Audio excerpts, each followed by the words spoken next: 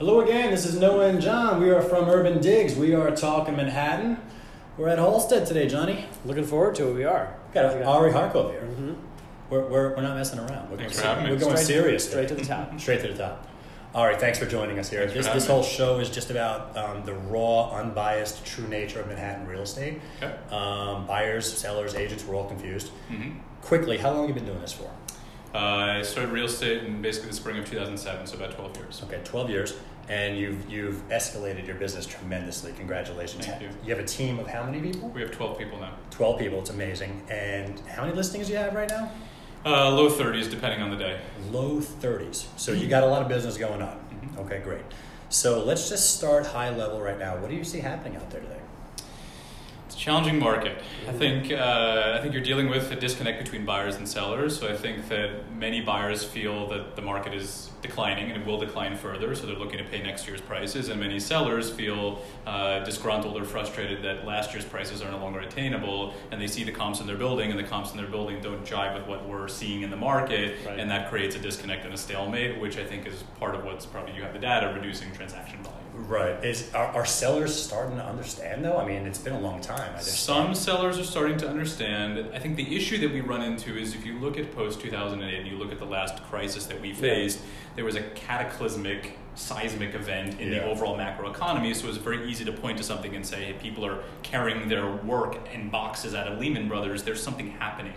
Right now, it's hard to point to one thing and say, here's why. We have, the three major indicators, the stock market, unemployment, and interest rates, all basically at all-time highs or lows. Yeah, all favorable. All favorable. Yeah. On a macro level, we're basically firing on all cylinders, but on a micro level, New York City real estate has been essentially gradually declining since the summer of 2015, give or take. Yeah. And so it's hard as a seller to stomach the fact that my stock portfolio is higher than it's ever been. Buyers are getting incredible interest rates, but why is no one showing up to see my apartment? Yeah, it's almost like there's like a reset that had to happen. Like there was just a disconnect between what's affordable and what's really going on out there. And it was, you're right, summer of 2015 was about the peak of the last cycle, which means we're entering about the fourth year. Which is a long time. And right, so you've been working in this business for 12 years. I've been following Manhattan real estate since the mid-90s. And I mean, I remember the Asian crisis 98. I remember the dot-com boom bust. I remember September 11th. I remember 2008, 2009. And now I look at this. And what's different about this cycle is the duration of it. The duration and the disconnect between the macro U.S. economy and our market. Yeah. That we're moving like this. Right. Which is once in a generation. So let's just talk about that for a second. I mean, why do you think that's happening? I mean, we'd like to think it's uncertainty for buyers. Buyers is a cloud of there, and in uncertain times, buyers do not bid aggressively. They just pause, et cetera. So it could be the SALT deductions.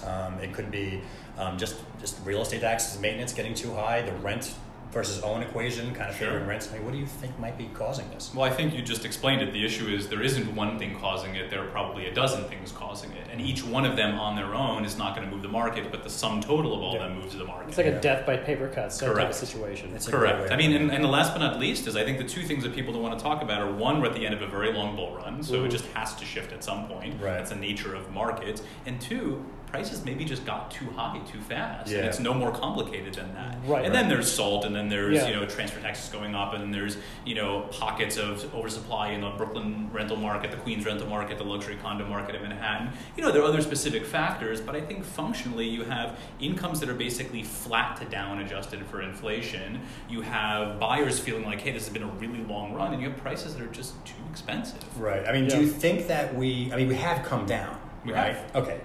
I don't want to put you on the spot on how much we're down, but do you think that we've fully priced in this cycle, or that maybe we still have a little bit more to go down on a macro level? So my concern, and I think this is the concern that's shared with many buyers, sellers, brokers, folks in the industry, is that first of all, the perception is what becomes reality. So if you talk to 100 buyers and you polled human beings out in the market looking to write checks and buy homes, I would venture to say 99 of them will tell you prices are down in the next year as opposed to up. Right. And whether they're right or wrong, they're right because they think it. So that perception is going to drive reality. Right. That's the first thing. I think the second thing is if you look at the U.S. macroeconomy, we can't go up from here. So at some point, the macroeconomy will shift into a recession or a correction. Yeah. And when that happens, our market can't go up when the U.S. economy is going down. Maybe we go down a modest amount, or maybe we flatline, but we're not going to go up. Right. So I think the long and the short of it is there's more pain to be felt. Right. And then the last piece of it is obviously the new construction is happening in new construction and new development.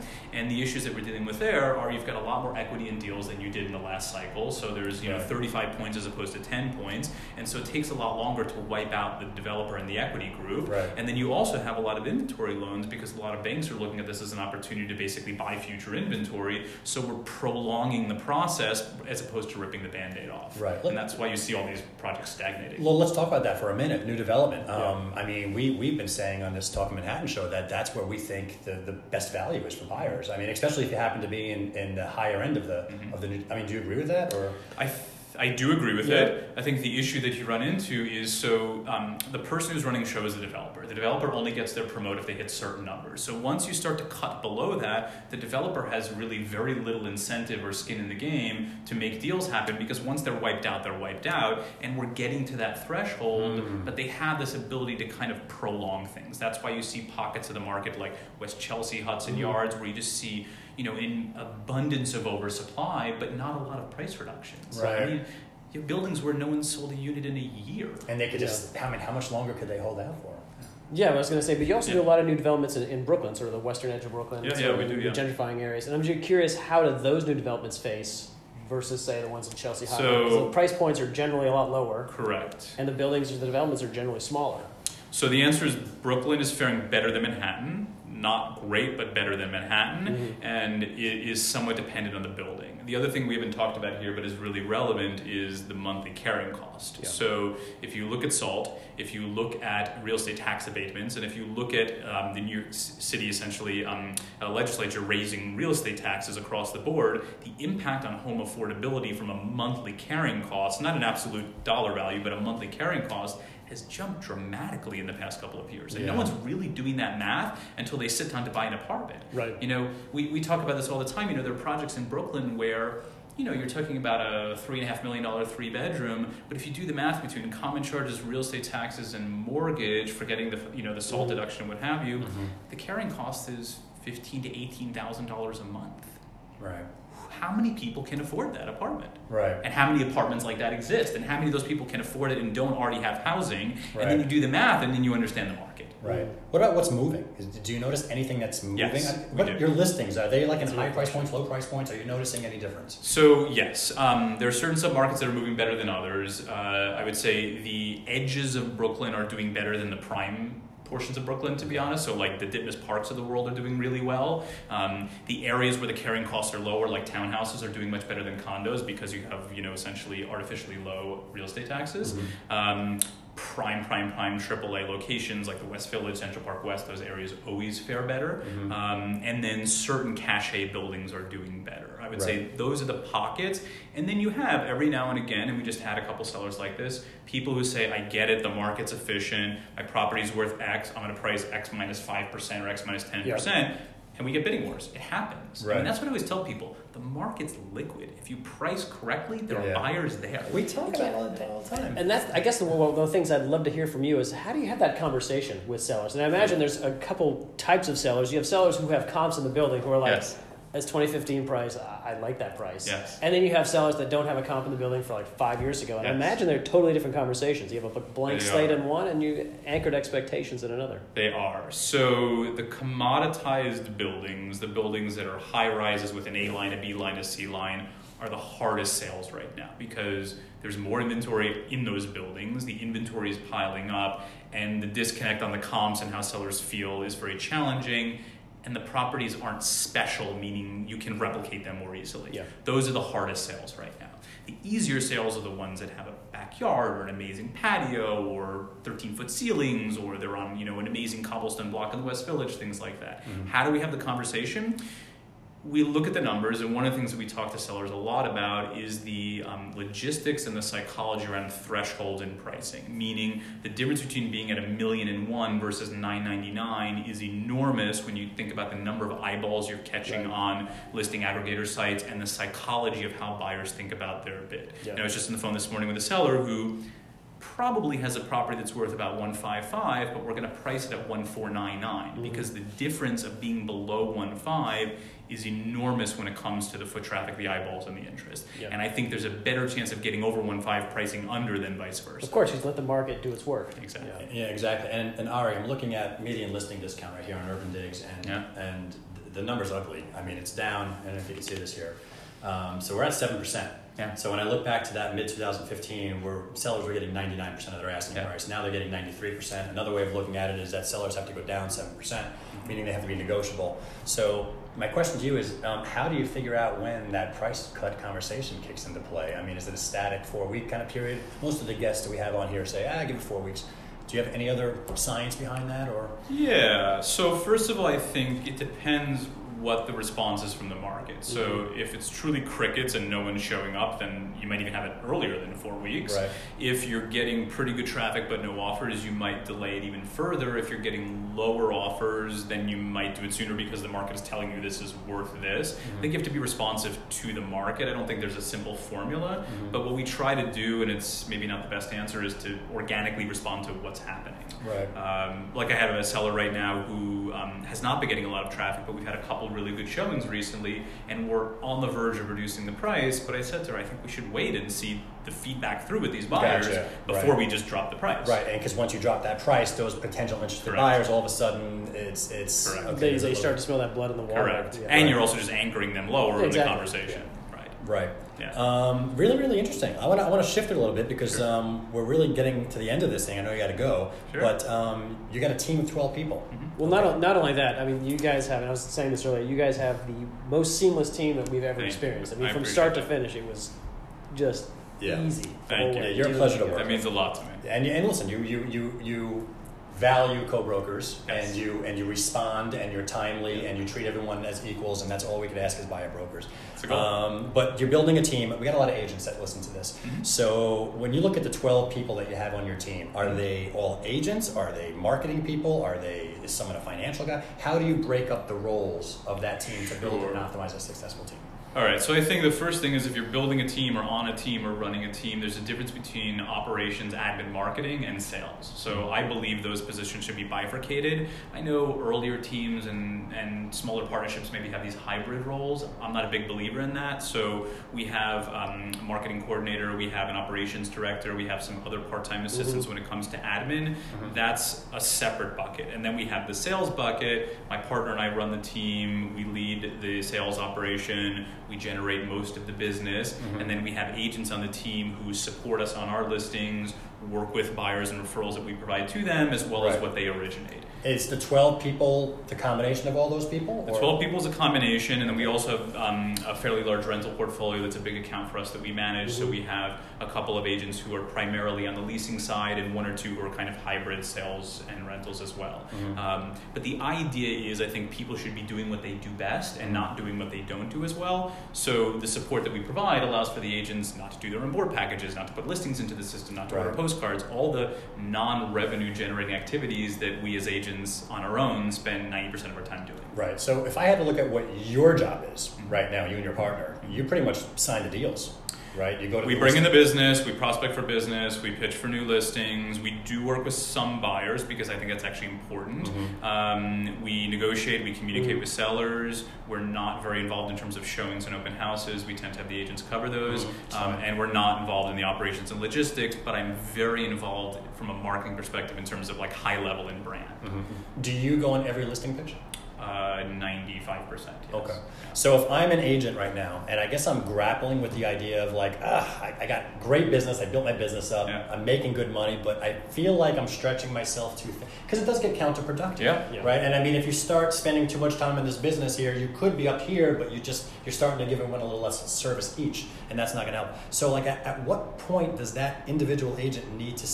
You know what I'm saying? At what point do they need to bring on the people? And their question really is like, what is the 1 or 2 people? Because they're not going to go from 1 person to 12 people. No, they're not. I imagine you go from 1 to 2 to 3 to 4 to 6 to 8, right? You go over time. What is what's the reason and what's the person type that you want to bring in that warrants building out that team for the very first time? That's a great question. That's a great question. I have a very specific answer.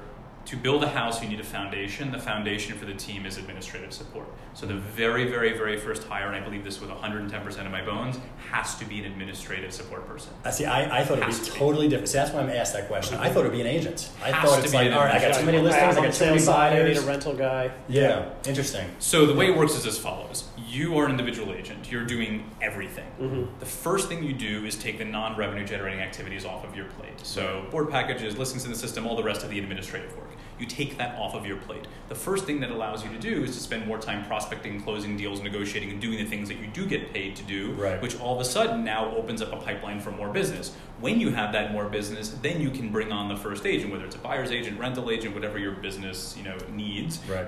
And then you grow from there. I see too many agents and teams that are basically a collection of agents, but they have no support, they have no backbone, and to go back to your comment and compliment, which I appreciate, they don't run the team like a business. It's just a haphazard group of individuals running around who may be very talented and successful, but they don't have that underlying foundation. You know, I always liken it to, think about it, an accountant firm, think about a law firm, think about a doctor's office. You're not going to go to the doctor's office where there's no one sitting at the receptionist desk. Right. It's not gonna, the doctor's not going to be calling the insurance company. I love it. You're brilliant. You're brilliant. Listen, we got a couple minutes left. We're going to go down to the last questions. We like to end. I got to rethink my doctor. Exactly. And if he is, you shouldn't be going there. Yes. Well, he's out of a van. I figured it's okay. You're fine. It's okay. As long as he's in the van. So he came to you. He comes to me. You can. I like it. We got final thoughts. We like to end final thoughts, buyers, sellers, agents, real quick. So if I'm a buyer out there, what would you say to that buyer with all of your experience of where we are now, where we have been, the cycles you've seen in Manhattan real estate? What do you tell a buyer? Okay, so my self-serving comment acknowledging that is interest rates are incredibly low. The opportunity to buy and take your time and look at properties, come back and what have you is unique in New York City real estate, and buying with a long-term hold, 5+ years, it's hard to lose money, particularly when you factor the amount of money you're going to spend on rent. Right. So my attitude is you can't time markets. I bought a couple of years ago. I don't think you can time markets. You buy the right property at the right time. Right. You hold it for a long period of time. You're going to live there, and I think there's an obsession in our market with the investment portion, which is important, but it's a home. You're going to live there. Right. I completely agree. Sellers, what do you tell sellers right now? Get ahead of the falling knife. I mean, it just is what it is. The market is dipping down. There are no signs it's going up in the near term. So you're either a seller in the near term, or you might be waiting 3 to 5 years. Yeah, it's such good advice. If you're a seller right now, just listen to the data and the comps and the pricing conversations that your brokers are telling you, and just have them present that actual data. All right, you don't want someone coming in here and saying your place worth $2 million because you got some guy in overseas that's going to bid on some place. You want to see the actual comps and the data. So be realistic, and otherwise you're going to be behind the curve. Right, you're going to be the last in the pack. And finally, agents. Last question to agents. I'm a brand new agent. What do I need to do to up my game? Brand new veteran agents, the reality is the market is challenging now. You have to accept that, but markets ebb and flow, and I think challenging markets are where agents really cut their teeth. Mm-hmm. And what I always tell people is, and you probably have the exact number, but in 2009, in the depths of the recession, we're talking about roughly 9,000 residential sales in the city of Manhattan, not even counting the other boroughs. 9,000 transactions. So when people say nothing sells in August, nothing sells in December, the market's dead, I don't know if I can say this on camera, but that's bullshit. There is always business to be had. There is always liquidity in the market. You might have to work harder, but there's always business. Right. So pick your head up, be positive, be optimistic, and be that confident, optimistic person that someone wants to do business with. If you're Debbie Downer, no one wants to interact with you. Right. I love it. Great stuff. And by the way, you can say that because this is our podcast. Oh, I love it. Okay, good. All right. Ari, thank you so much. We're at Halstead. This is Noah and John. We're from Urban Digs. We're talking Manhattan. We'll catch you next time.